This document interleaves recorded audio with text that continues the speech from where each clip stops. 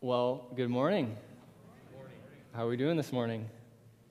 Good, good. Well, Sunday morning has always been one of my favorite times throughout the week. It's been like that since I was a child, and so you'll never find me saying I'm not excited to be at church.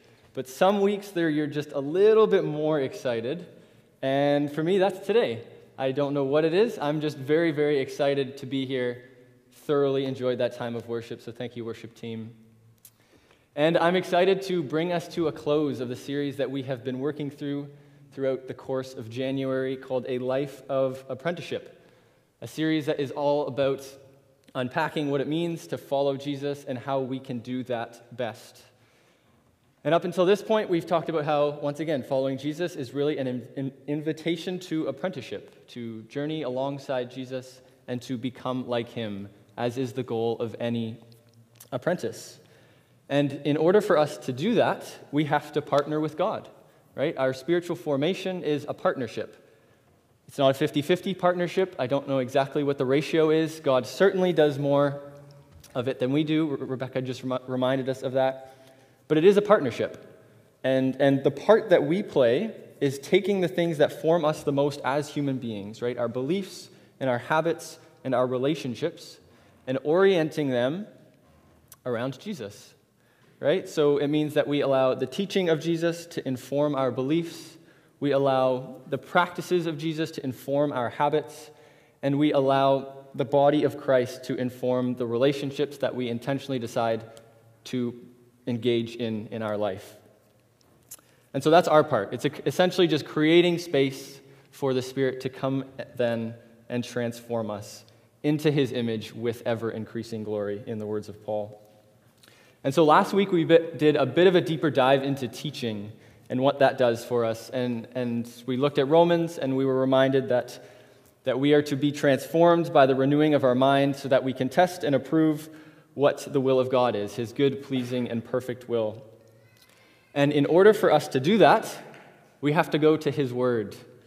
And I think this is the last time Dallas will be speaking today, but the process, this is what Dallas Willard says, the process of spiritual formation in Christ is one of progressively replacing destructive images and ideas with the images and ideas that filled the mind of Jesus himself. Spiritual formation in Christ moves towards a total interchange of our ideas and images for his.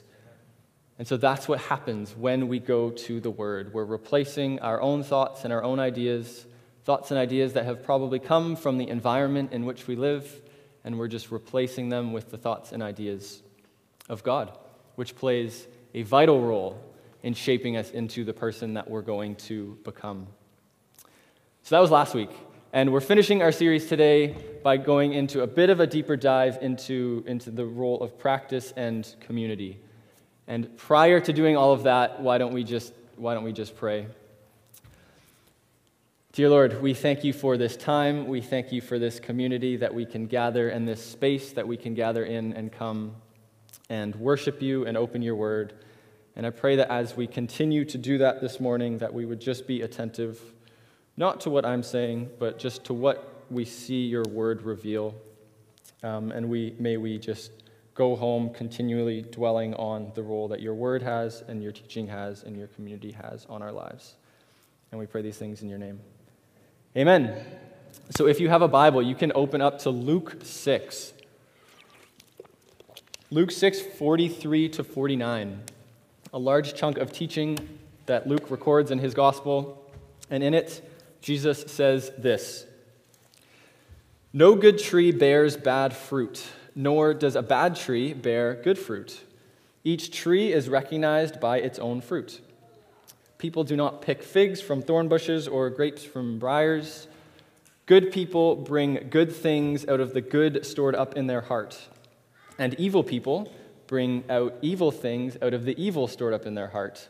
For out of the overflow of the heart, the mouth speaks."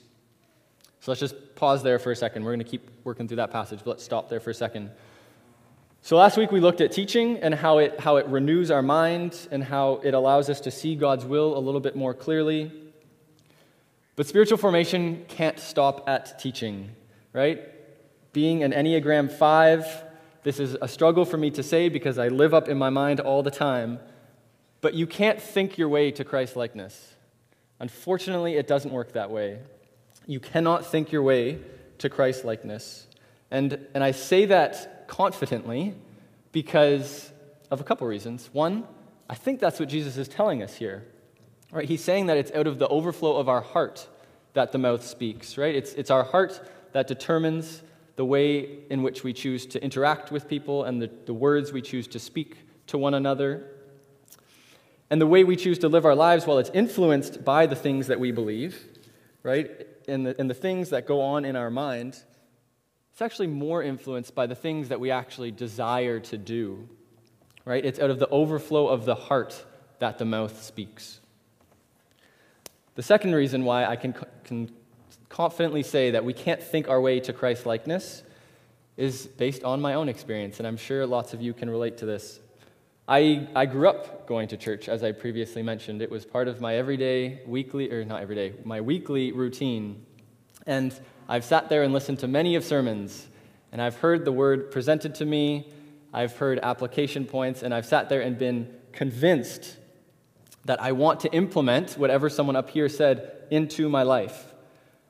And then Monday rolls around, and there are challenges that present us with that. Let's use an example. Let's say, and I use this example because Matt Delaney actually preached this summer on patience. So let's take, imagine you've heard a sermon on patience, and you sit here and you listen, and you're like, yep, being a patient, it's biblical, it's the way of Jesus.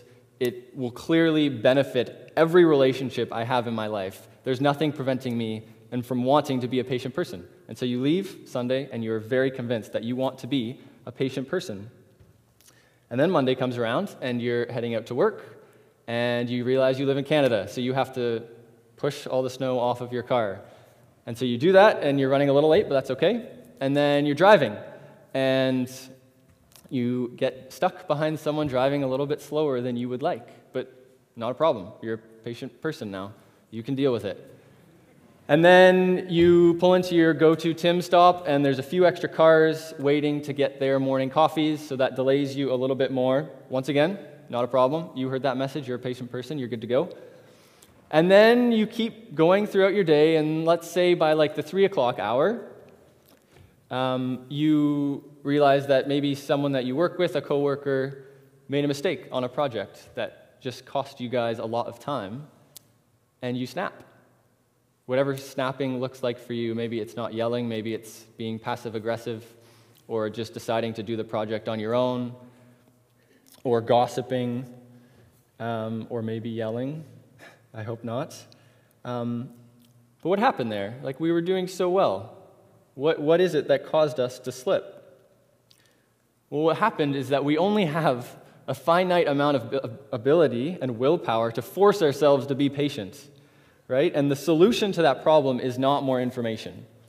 We haven't forgotten what was preached the day before. The solution to the problem is not going and rewatching that sermon. You haven't forgotten what was said. The solution is aligning our heart with our mind, right? Because the real issue here is that the heart just isn't quite in it yet, right? Being patient isn't something that we genuinely desire to do just yet. And so we're at this tension between what our mind is telling us we should do and what our heart actually desires to do. And we know that in the war between our minds and our hearts, who typically calls the shots, right? It's typically our hearts, and that's what I believe Jesus is communicating here. It's out of the overflow of our heart that we choose to interact and to speak and to act with those around us. Let's keep working through that passage this morning. So Jesus continues and goes on and says this. Why do you call me Lord, Lord, and not do what I say? As for everyone who comes to me and hears my words and puts them into practice, I will show you what they are like. He's basically teeing himself up to answer the question, why should you actually go about doing the things that I say?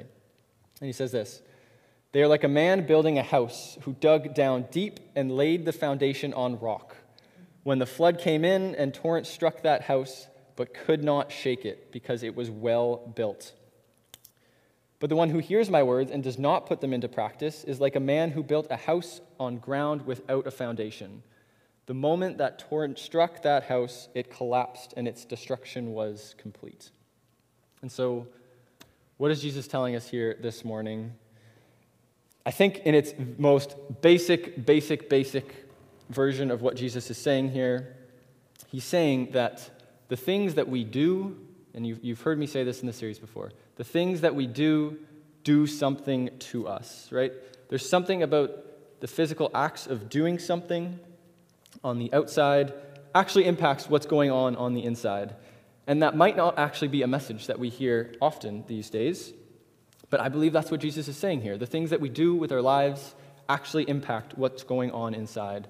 And I love when this happens because this is very much in alignment with basically every book on the science of habit, right? They say the exact same thing.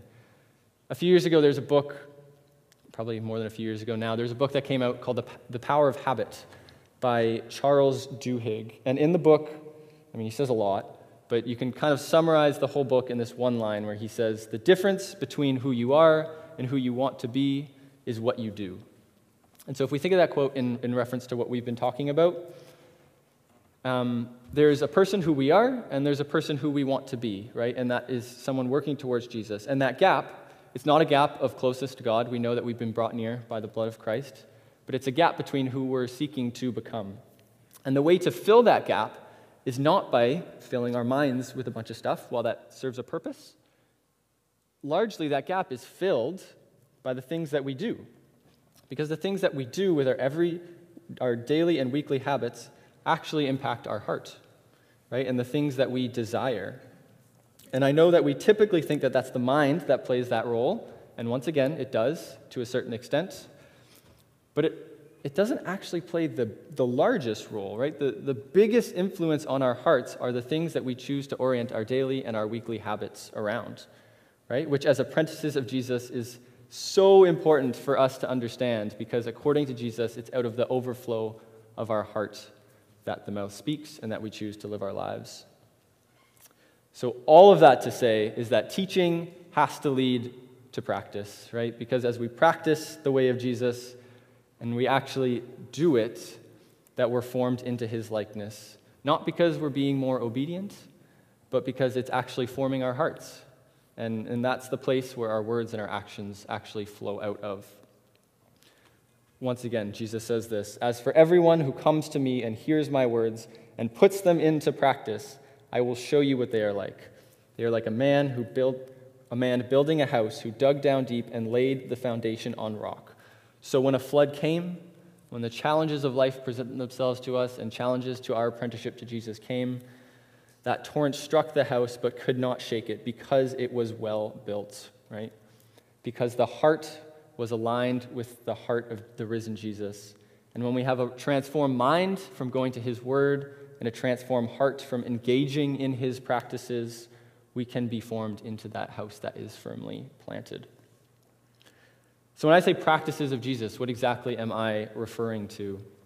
There's no official list of the practices of Jesus, but there are different kind of breakdowns that can be helpful in terms of trying to figure out what exactly these practices are and how we can engage in them. So the first kind of breakdown are practices based on the lifestyle of Jesus, right? It's by going to the Word and seeing the way that Jesus kind of chose to live his life and then just making 21st century versions of those same decisions. And if you're familiar with the term spiritual disciplines are essentially practices based on the lifestyle of Jesus. So what did Jesus' lifestyle look like? Well, he did a few things, and this list is not exhaustive. This is just a list of things that I have come up with. He regularly set aside time to pray. Quite often in the gospel messages, you see Jesus withdrew to a lonely place to pray. That's a lifestyle decision. He also regularly integrated prayer into his everyday life. Sometimes he's in the middle of it preaching and he breaks out into prayer, or he's in the middle of a conversation with someone and he starts praying. That's a lifestyle decision, right? He fasted, he practiced silence and solitude, he practiced a Sabbath, he worshiped, he engaged in a Sunday morning gathering, he rested. It says far too often in the New Testament that Jesus was sleeping. It says it way too often for that not to be important to us. So if you're looking for application from the message today, it's go home and take a nap. Amen to that. He lived a slow-paced life, right? You don't often see Jesus in a rush. When people come and tell him that Lazarus is on his deathbed, it says Jesus takes like 2 days before leaving, right? If there's ever a chance for him to be in a hurry, that would be it. But he didn't do it, right? He lived a slow-paced life, and he made intentional decisions about making that happen. He also lived a simple life, right? He didn't feel the need to have a ton. He quite often mooched a lot of the time, and that's not something I would recommend, but he didn't feel the need to have a lot, right? So those are lifestyle decisions that Jesus made that we too can make that will aid us in our formation into his image, because it's those practices, again, that form our heart, and our heart is the place that we that's our actions and our words are the overflow of our heart. There are also practices based on the teachings of Jesus. So these are practices that Jesus, in his teaching, just communicates of things that we should do, right? Practicing gratitude. Gratitude is not just a feeling, it's something that you can actually practice. And I'm not going to elaborate a lot on it. You can go back and watch Silas's sermon from the sermon he preached just after Christmas. He talked about forming a heart of gratitude. Hospitality, Bible study, forgiveness, not worrying, humility, prayer, loving our enemies. Again, these are all things that Jesus communicates to us that we should practice, not just for the sake of being obedient, but because they actually form us. And the third category are practices based on the mission and ministry of Jesus, right? Serving, justice, preaching the gospel, peacemaking, investing in people far from God. These are things that Jesus came to do and that we can adopt into our daily and weekly habits that once again form us. Because by doing these things, in all three of these categories, right, by engaging in the practices of Jesus, the Spirit, the Word says the Spirit actually curates our heart to better resemble the heart of God. And if our desire is to be like Jesus, then we have to allow that to happen, right? Because it's out of the overflow of our heart that the mouth speaks.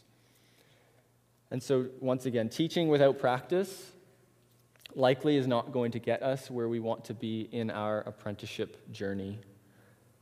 But there's also a third thing we need, and that's my attempt at a smooth transition into now talking about that third part of our spiritual formation paradigm, which is community. So if you have your Bibles, we're going to look at one more passage this morning in Hebrews 10. So Hebrews 10:24. Hebrews is a letter written to a group of culturally Jewish people that had converted to Christianity. The book of Acts calls them followers of the way. That's typically the term. They use Christian a few times, but I like the translation in Acts, followers of the way. And these followers of the way had been experiencing immense persecution for their belief in who and what Jesus of Nazareth had done. And so we don't actually know who wrote the letter of the Hebrews, but we do know it was written to these Jewish followers of the way. And the writing was there to encourage them in their discipleship and apprenticeship to Jesus and to continue to remain faithful in spite of that persecution. And so in the letter, he writes this, Hebrews 10:22, he says, "Let us draw near to God with a sincere heart and with the full assurance that faith brings, having our hearts sprinkled to cleanse us from a guilty conscience, and having our bodies washed with pure water." That's a ton, I know, and it's really hard to explain all of what that means without spending quite an amount of time on the chunk that comes before this. For the time being, we'll just summarize that to mean, in light of all that Jesus has done for us. He goes on to say this, "Let us hold unswervingly to the hope that we profess." Right? In the midst of persecution, in the midst of living in an environment that doesn't see the world the way we see the world, and see Jesus the way we see Jesus, we must remain faithful to our apprenticeship to Jesus, right? Unswervingly faithful. So similar to that image we just looked at with the house, that house that is firmly planted, right? May we be stable and secure and able to navigate life in our cultural environment without swaying from the path that God intends for us to walk. But that's not that easy, right? There's challenges in life, and so what does the writer go on to say? How can we do that? He says, "Let us consider how we may spur one another on towards love and good deeds, not giving up meeting together, as some are in the habit of doing, but encouraging one another, and all the more as you see the day approaching." So what's the advice that the writer of Hebrews is giving to the people? Right? How can they remain unswervingly faithful to Jesus? Well, his blueprint is not that complicated. He says, gather together. Right? That's the advice that he gives. And as I was engaging in this passage this week, that simple truth actually became more and more profound as I dwelled on it. Because remember, the people that he's writing to are people who are experiencing immense persecution. And the easiest way to get caught is to gather together. And in response to that, the writer tells them not to give up gathering. Right? He doesn't say find new ways to be an apprentice. Doesn't say be an apprentice in your basement or be an apprentice in your head. No, he says refuse to give up gathering. And the only way that actually makes sense is if there's no other way. If there's no other way to practice the way of Jesus. And guess what? There is no other way to practice the way of Jesus than to do it in community. There's no other way to do it. And thankfully, the writer doesn't just leave us there. He lets us in on a few reasons why community and living in intentional Christian formative community is important for us. And there's a long list that I could give you as to things that why we should engage in community. But in the interest of time, we'll just stick to whatever the writer mentions for us in this passage. And so, why should we prioritize community? Number one, he says that because by gathering together, we spur one another on. That word spur in the Greek, it can have a few translations, which is why if you're reading different English translations, sometimes they don't use spur, they use a different word. Sometimes you'll see stimulate or provoke. In Acts 15, there's a passage where Paul and Barnabas get in kind of a fight, and the word they use to describe the fight is the same word they use here for spur, right? And so I'm not a Greek expert by any means, so I'm not going to say one word is better than the other, but let's just go with all of them, right? Being in community allows us to provoke one another, stimulate one another, irritate one another, that's one of the translations, disagree with one another, which according to the writer in Hebrews, all of which push us towards love and good deeds, right? They push us towards the likeness of Jesus. Because if we want to become like Jesus, we have to be able to identify the ways in which we aren't. And yes, there are good tools out there that can aid us in identifying some character flaws in our own lives, but there is no tool better to identify the ways in which we aren't like Jesus than by living in intentional community.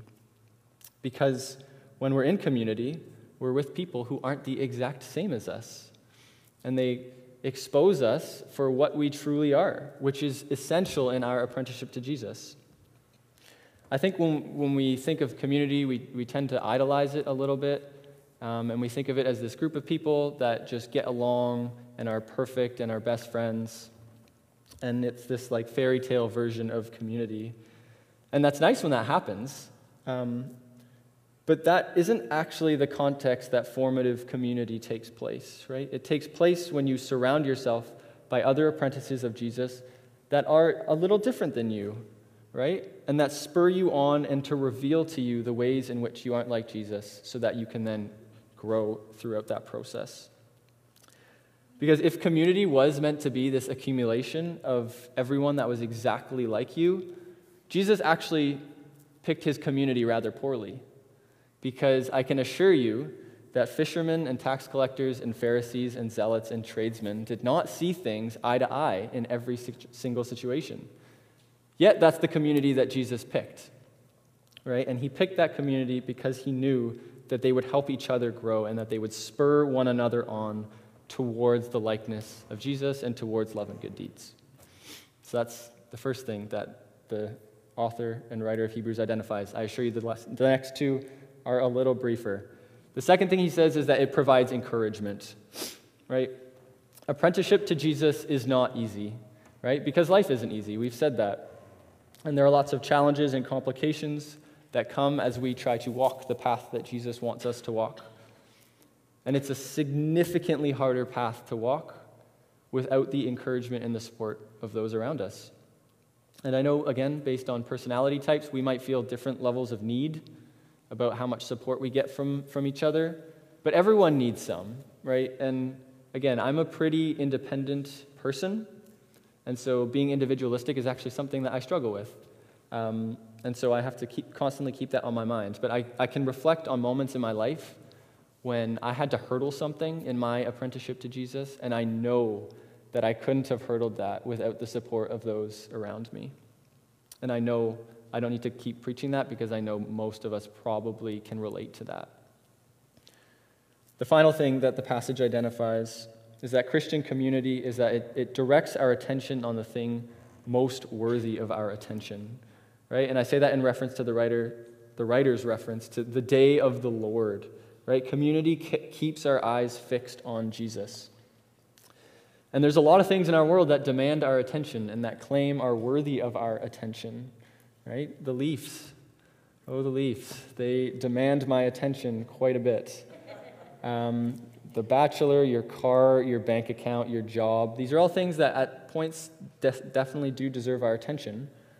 But as apprentices of Jesus, we know that there is something much more ultimate that deserves our attention.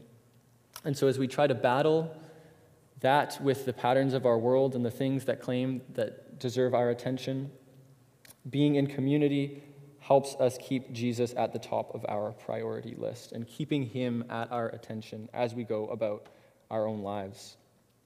And so those are three things, brief things that the writer reveals as to why community is important to us as apprentices of Jesus.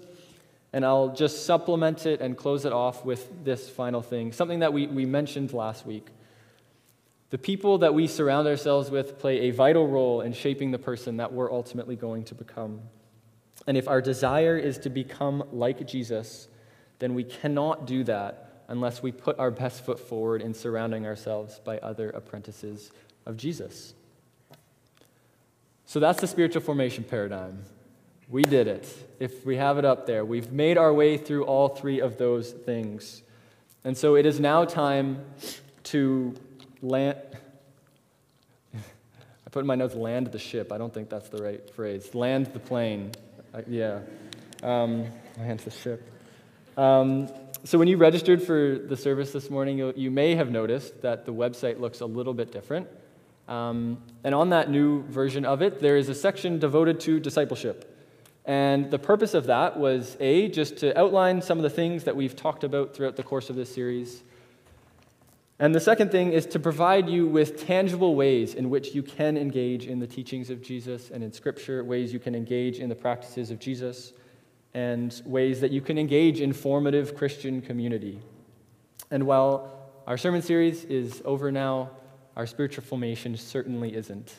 And for many of us, maybe this is actually the start of it. And so I want to just land our attention on some of the practical ways in which we can engage in practice and community. We focused on teaching last week and the practical ways we can do that. But let's just briefly focus on things that we can do to engage in the practices of Jesus and ways we can engage in formative community. So in terms of practice, how can we as Northridge engage in the practices of Jesus? I could explain it to you, but we've actually have a video put together, so you can just play that video now. The things we do something to us. They shape and they mold our thoughts, actions, and heart's desires. It's been said that we are little more than an accumulation of our daily and weekly habits. As disciples of Jesus, as those seeking to be formed into his likeness, we cannot hope for that to happen unless we allow our daily and weekly habits to resemble the daily and weekly habits of Jesus. That's because the more and more we do something, the more and more it forms us into the person we're ultimately going to become. As a church, we're doing something called the Practice of the Month. Every month, we're going to highlight one specific practice of Jesus. practices based on the lifestyle, teaching, and ministry of Jesus. The goal of the practice of the month isn't to make your life busier or to be something to add to your calendar, but help you make intentional decisions about who and what you're allowing to form yourself. And by engaging in it, slowly but surely aligning your life to the life of the risen Jesus. If you go to our website, you'll find information that helps you understand each month's practice and how to best integrate it into your life. Visit northridgesa.com/practice for more information. So that first practice that we're going to be focusing on in February is actually called Practicing the Presence of God.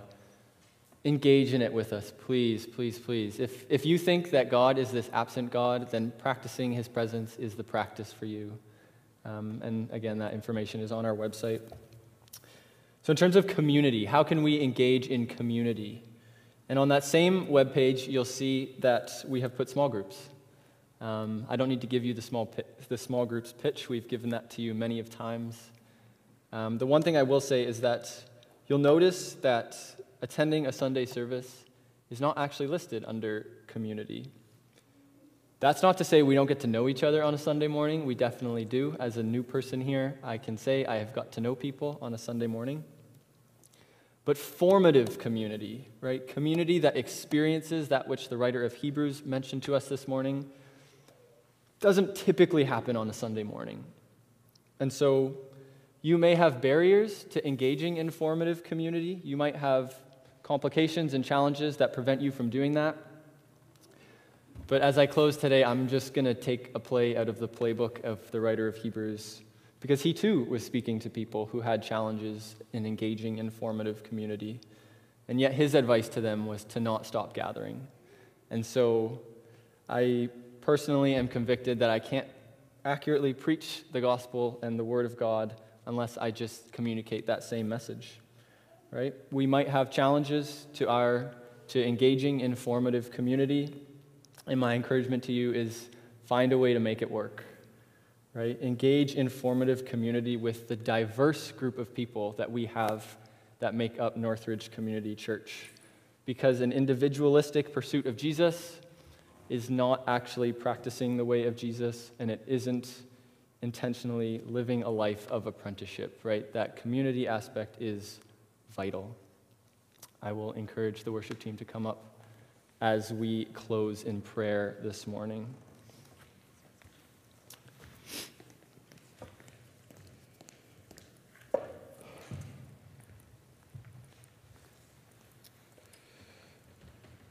Dear Lord, we are grateful for the opportunity that you have given to us to walk this journey of apprenticeship to you.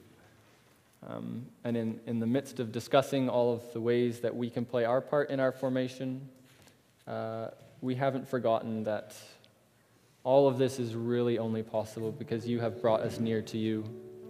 Right? All of this is an opportunity that commences because of what you have done for us. It's not an opportunity that any of us here are worthy of, but something that we've been given. And so as I pray that as we leave this series behind us and continue to press on into our own apprenticeship and discipleship and spiritual formation, that you would teach us how to best do that. Teach us how to best play our part. We all have challenges in our life that are unique to us. And I pray that you would just help us overcome those challenges. Help us to commune with you and to see how your teaching and your practice and the community you've given to us can help overcome some of those challenges so that we can continue to walk that path that you want us to walk. And to help others do that as well, right? Our goal is not just individual pursuit. We want to walk alongside people.